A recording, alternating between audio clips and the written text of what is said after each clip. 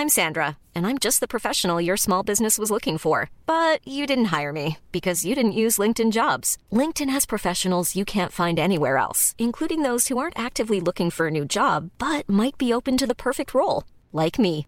In a given month, over 70% of LinkedIn users don't visit other leading job sites. So if you're not looking on LinkedIn, you'll miss out on great candidates like Sandra. Start hiring professionals like a professional. Post your free job on linkedin.com/people today. Hey there, it's Michelle Norris. I'm host of a podcast called Your Mama's Kitchen. When I travel, I'm usually looking for a way to find a taste of home when I'm not at home. And one of the things I love to do when I am at home is entertain. And Airbnb allows me to do that. When I was in California recently, I rented a house that had a great kitchen. And when we were sitting around the table, we're all thinking, we're in someone else's house. Someone could be in all of our homes as well. If you have a home, but you're not always at home, you have an Airbnb. Your home might be worth more than you think. Find out how much at airbnb.com/host. Hi, everyone. You have arrived at Characters on the Couch. I'm Jordana Horn, and I am here with my dear friend, Dr. Adam Stern. Hi there. And we're going to be chatting all about analysis of fictional people. Hey, everybody. Welcome to Characters on the Couch. I'm here, Jordana Horn, with my co-host, Dr. Adam Stern. Oh, that threw me off, Jordana Horn. I know. Usually I'm your good friend.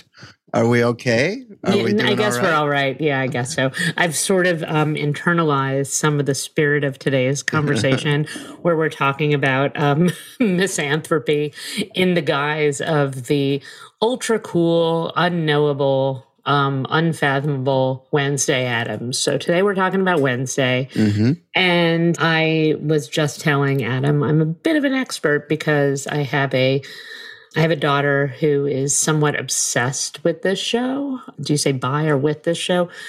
And I think that part of what I want to discuss is the appeal of Wednesday. I mean, other than being, yes, she's attractive and whatever, but she also is this kind of kick-ass dynamo, but heavily shrouded in I like that, shrouded, in a kind of under a veneer of a combination of cynicism, defeatism, and yet somehow extremely persevering and stubborn and determined, which are all sort of like, more optimistic qualities. So I want to do a deep dive into her psyche because she has a really interesting character, whatever you might say about like the various convolutions of, of the plot, which, whatever. We don't have to, there were a lot of like gratuitous red herrings and whatever meant to appeal to someone perhaps other than you and I, and more like my daughter. But it makes me wonder, as they're sort of designing the show, thinking it over, how they're going to present it. It makes, to me, and I think to you, the real value in the show is in this character, and this sort of the character within the context of the school of outcasts, right? And what that sort of represents in a teenager's life, right? And young adult's life, and how it fits in. But I just have to interrupt because we're on, we do this on a screen where we can see each other. And so Adam right now is gesticulating with his right hand, and his right hand is like at a remove, and it looks like Thing is on the screen, and it's very funny. Oh, that's great. He's calling over Adam's head. Thing is probably my favorite character, and I would love to do a whole episode on Thing. But I think we gotta focus on Wednesday. I just want to say, for those of you, which is 99.9% who know about Zoom and the sort of blurry background, like my hand is also a completely disembodied like hand. It's doing its own thing. It's really a weird effect. I had no idea was happening. No, it's good stuff. Yeah, sorry. So I think that you and I see like the value in the character and how it's drawn up. And yet I wonder, because it is a show, I also, as I was watching, I was like, I think this is mostly meant for teenagers, like aimed at, It's one of those shows that young people would probably like, but that grown-ups would appreciate. And I bet if you asked young people, they probably like all that, the plot, all the oh, for sure, who's the monster and how is it going to unfold, and the Adam, romance. We're all the monster. That's it. Okay, so number one. Number two, I will say that for anyone who's considering, like, should my kid watch this show? I have a lot of kids, and my 11 and a half year old is the one who's obsessed.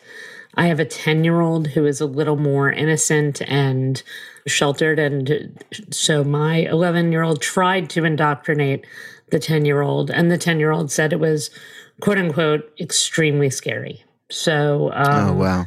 So apparently that's the dividing line in my house anyway, is between 10 and 11. I think that this show, I really don't know that it would appeal that much to people beyond like, sort of the 11 to 15 kind of zone, because it's not, there's no sex, there's no real like profanity. I mean, not that profanity even registers on my Richter scale anymore. That went the way of the dodo over COVID. My kids have heard every possible combination of curse words, but I'm just saying that's the window that we're talking about. And I think that's relevant to our analysis, because I'd like to hear from you, number one, an analysis of this character, but number two, why this character has appeal to that audience. Right. Yeah. And so as I often like to do, take one step back, broadly looking at the sort of, where does the content come from? It's this family of grotesque characters. They're all odd and unusual in their own way. And somehow that connects with if it's looking at the comic or prior movies, shows, what have you. In this version, Wednesday Addams on Netflix version, it's really zooming in on her as a defiant goth girl teenager, but without any irony, right? So very often in life, when you come across folks who are dressed in all black and are take things with a degree of cynicism, there's almost a sense I have often of, okay, that's cool. And also like, how much of it is authentic and how much are you putting on and how much is ironic. And with Wednesday, it's you just get this sense, and this is a credit to the actress, I think, Jenny Ortega, I think her name is. Yeah, Jenna Ortega. Jenna Ortega, thank you. And it's like, that is who she is. She struggles to basically not get expelled from school to school to school because she can't restrain herself from being who she is, which is, going to, I don't know. I mean, there are like 12 different sort of descriptions you could put on her, but she sort of hates people in a lot of ways, but is overtly protective of her younger brother. She will exact revenge. She wants justice. She wants things to be right and fair, but also dark and frankly scary. And, at the end of the first episode, she sort of says, "Oh, I think I will like this place.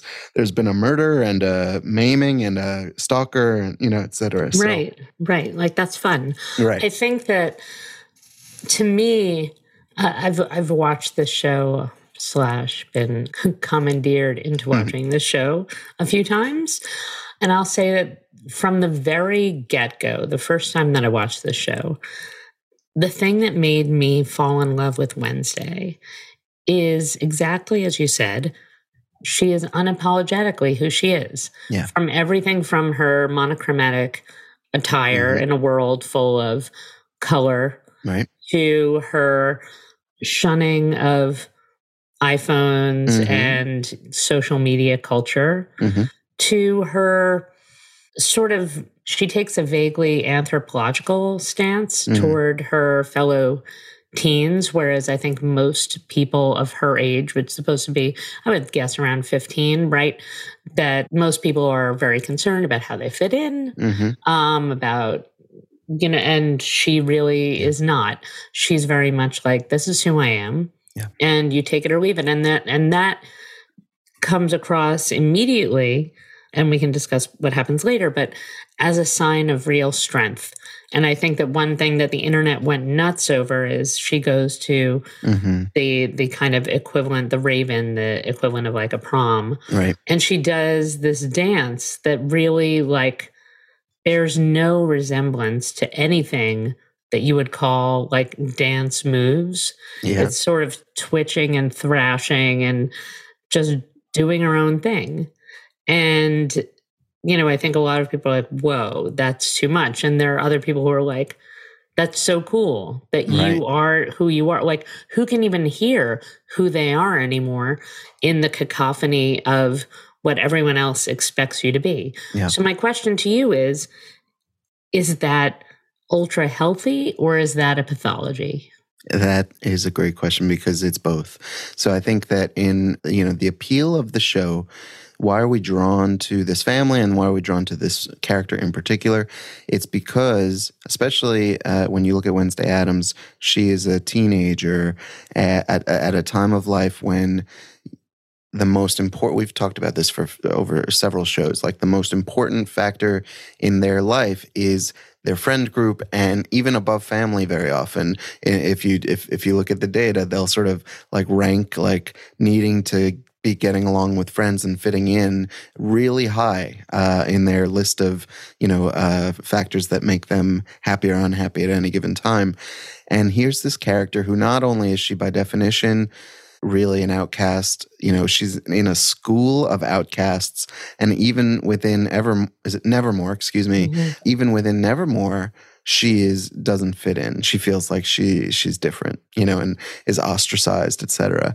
And that appeal, I think it appeals to a lot of kids and even a lot of adults who can look back and remember.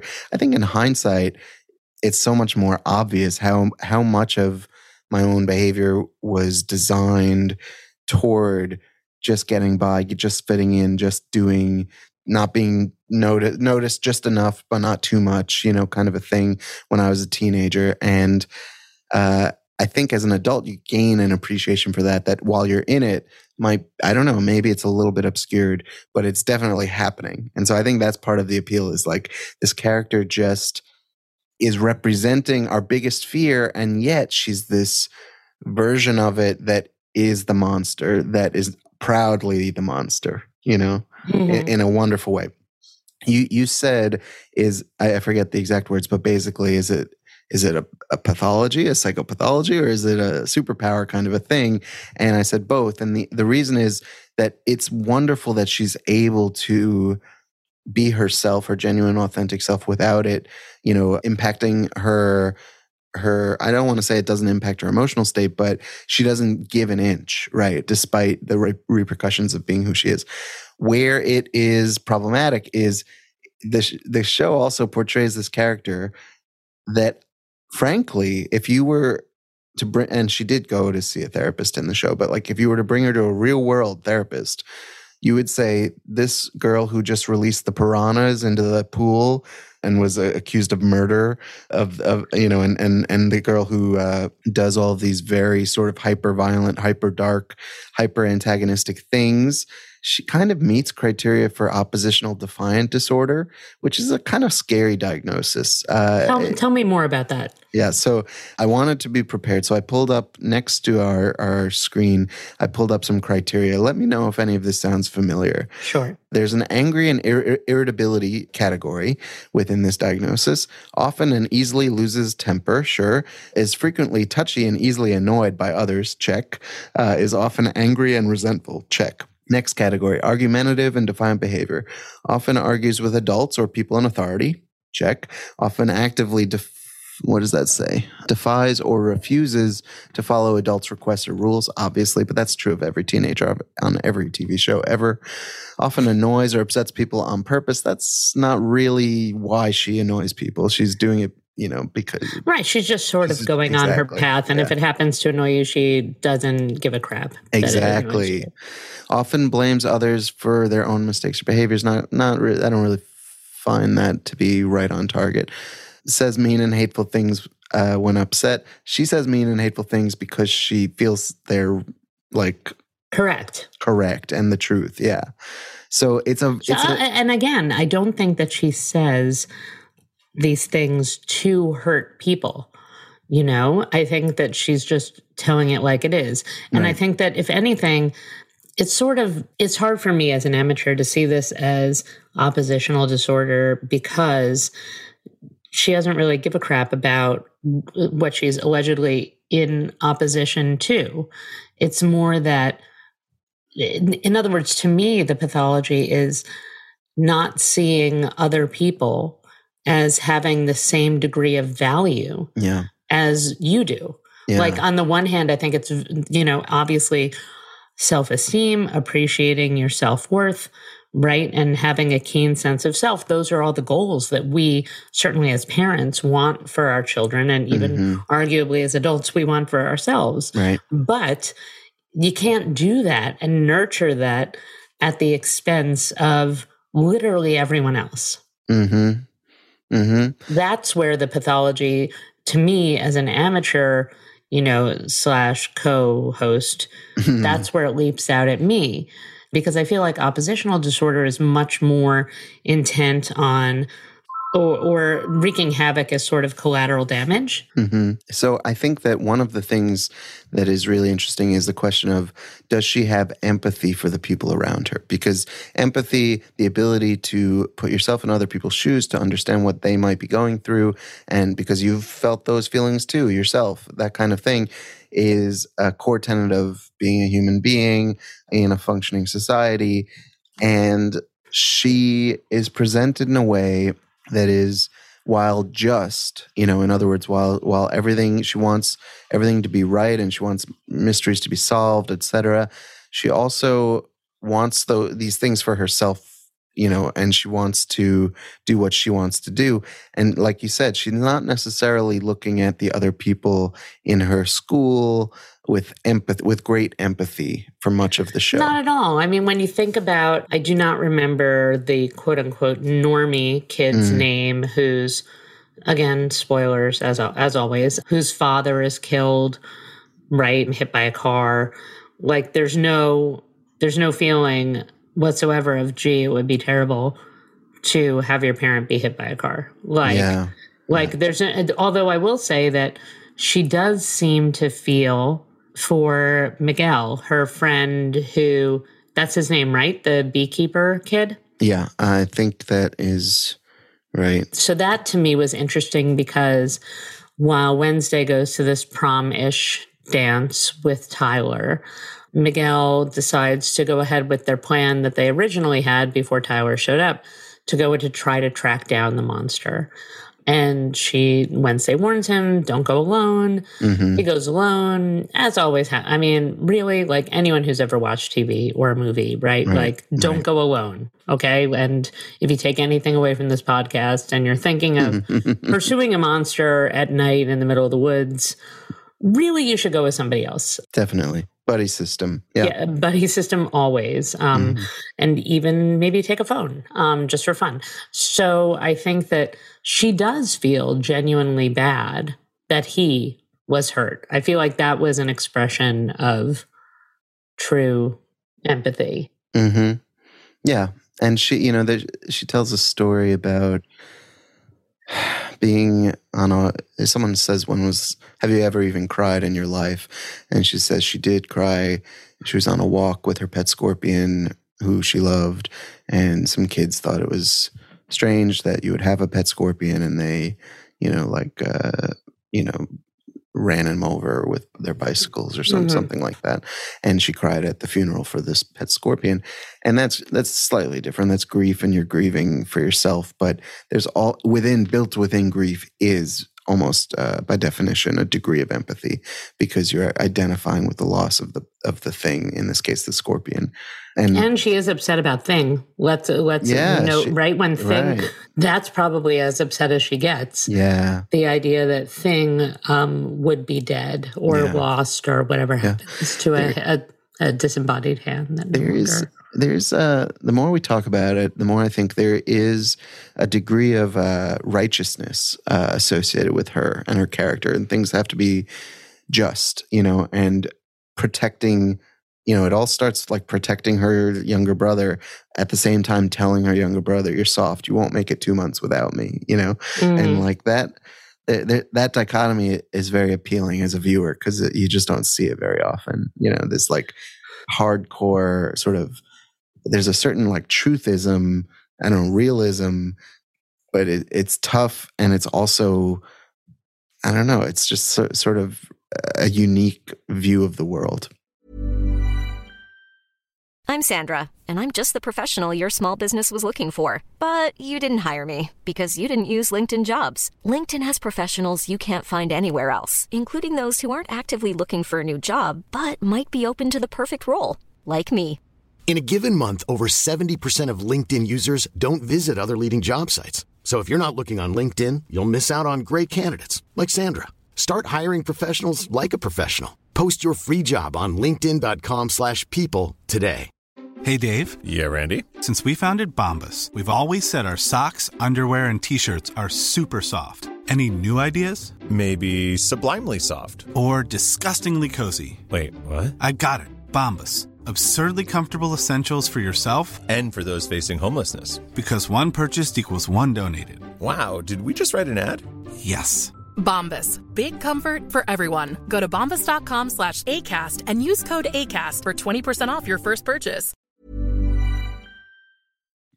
As someone who has not been formally trained or trained at all as a psychiatrist, can you talk a little bit about, I'm asking for me, I'm saying I haven't been trained, obviously you have, but there's an inherent element to all teens, whether they're on TV or in reality, of wanting to defy their parents, right? Yep. So here, Wednesday's parents, Gomez and Morticia Addams, are extraordinarily over the top, physically, emotionally, and verbally affectionate with one another, like to the point where, as any of my children would say, it's cringe. Like it's very off-putting because it's just too much.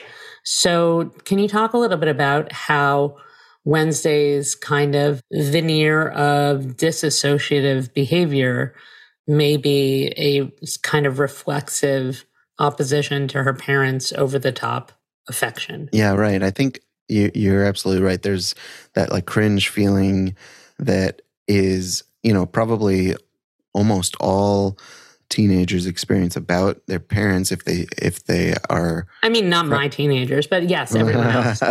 If they're frankly able to observe, it, if they're in the position to see and, seeing their parents not as mom and dad or anything, but as separate people who have a relationship with each other, and right. That's gross. That's so gross to a teenager. So gross. Yeah.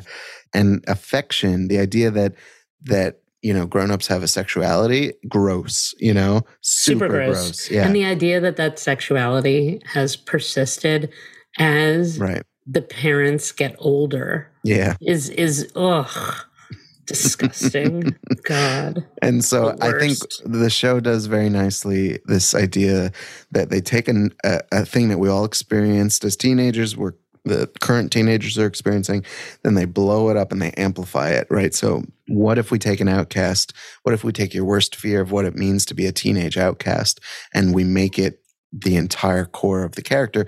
What if we take your parents' affection for each other and, they're weird and embarrassing in some ways, and we make that really so embarrassing that even grown-ups are like, oh, that's too much, and I think that's one of the things that not only the show, but Tim Burton, who's one of the minds behind the show, is very good at doing.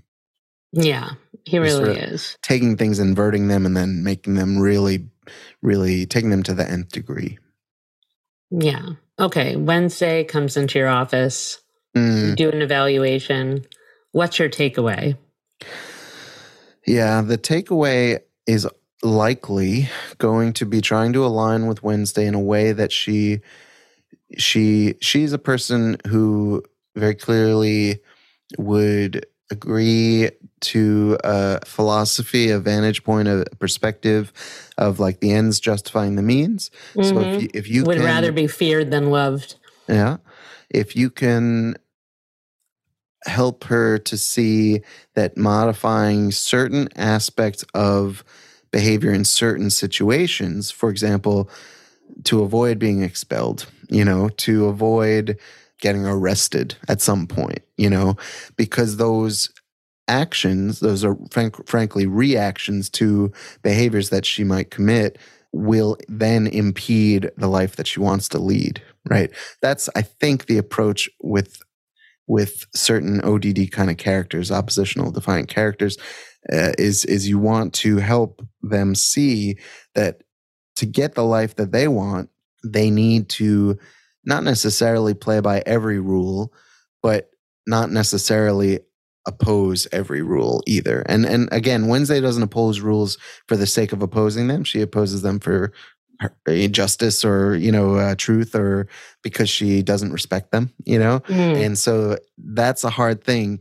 You might, if there's a degree of empathy within her, you might work to try to build that up as a muscle, so that you can say, when you felt that way about thing, can you extrapolate that out to what so-and-so might have been thinking or feeling at that time?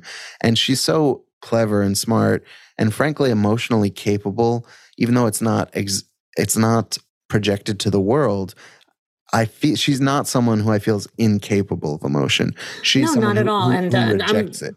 Yeah, and I'm going to jump in there by saying that we didn't really discuss her relationship with her roommate, Enid, who Enid brings a smile to your face because Enid is also, I guess she's the more quote unquote typical outcast in that she has managed to sort of be more social, more dexterous with the relationships around her. There are people who want to be with her. She wants to be with them. And by the end, Wednesday and Enid have attained beyond détente, like they're actual friends. Mm-hmm. Yeah. And Enid also represents this, coming of age version of the teenage story, right? Of like, she's not yet fully come into her own, right? Mm-hmm. In her particular wolfing out qualities, Mm-hmm. And so that's another way that they take something that's sort of banal and then turn it into a really compelling storyline. That was fun to see. I did like their pairing, and I liked seeing the dorm room split right down the middle. Yes. Wonderful. I really liked Enid. Enid was a character who could have been cloying and annoying, and clearly you were meant to empathize a little bit with Wednesday and seeing her that way as being one of these, would-be influencer kind of mm-hmm. people. But she has a heart of gold, but there's sincerity and kindness in Enid mm-hmm. that really emanates and makes you get past the rainbow nail polish and everything else. Yeah. All right. I want to do a little preview. We're going to grow up a little bit next time we speak. We'll see. Sometimes things change, but I think next on our docket is industry, right? So kids growing up out of college, they get their first jobs out of college in the world of finance, the cutthroat world of just, I don't know, the 90210 version of being a business person. So, oh man, 90210 was so much more fun than this show, but okay. Okay. All right. I guess you. If I had a better memory of, was it Brandon or Brendan, Luke Perry, and all those characters, I would, mm-hmm. That would be a show that we could return to. But I'd have to go back, and I don't know how many seasons were there, like 20 seasons, and they all were in their 40s playing high school characters. Right, exactly. Which I have a lot of respect for that. Sometimes I feel like that's me too. Isn't it all of us in some way? Yeah, I guess so. Yeah. I didn't realize how personally relevant that would be at the time. Yeah, but here we are. Anyway, thank you as always for a great conversation. Thank you. Until next time. See you next time. Bye. Please be advised that Characters on the Couch is a show focused only on fictional people, and none of the content should be considered medical or professional advice in any way. If you or someone you know is struggling with your mental health, please please seek out professional consultation. Thank you. Thanks so much. Hope to see you guys next week.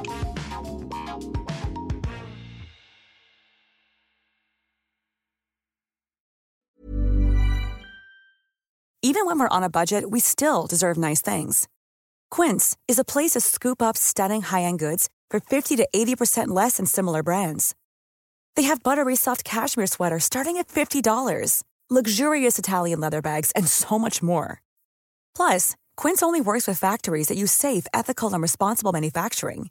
Get the high-end goods you'll love without the high price tag with Quince. Go to quince.com/style for free shipping and 365-day returns. Imagine the softest sheets you've ever felt. Now imagine them getting even softer over time. That's what you'll feel with Boll & Branch's organic cotton sheets. In a recent customer survey, 96% replied that Boll & Branch sheets get softer with every wash. Start getting your best night's sleep in these sheets that get softer and softer for years to come. Try their sheets with a 30-night guarantee. Plus, get 15% off your first order at bollandbranch.com. Code BUTTERY. Exclusions apply. See site for details.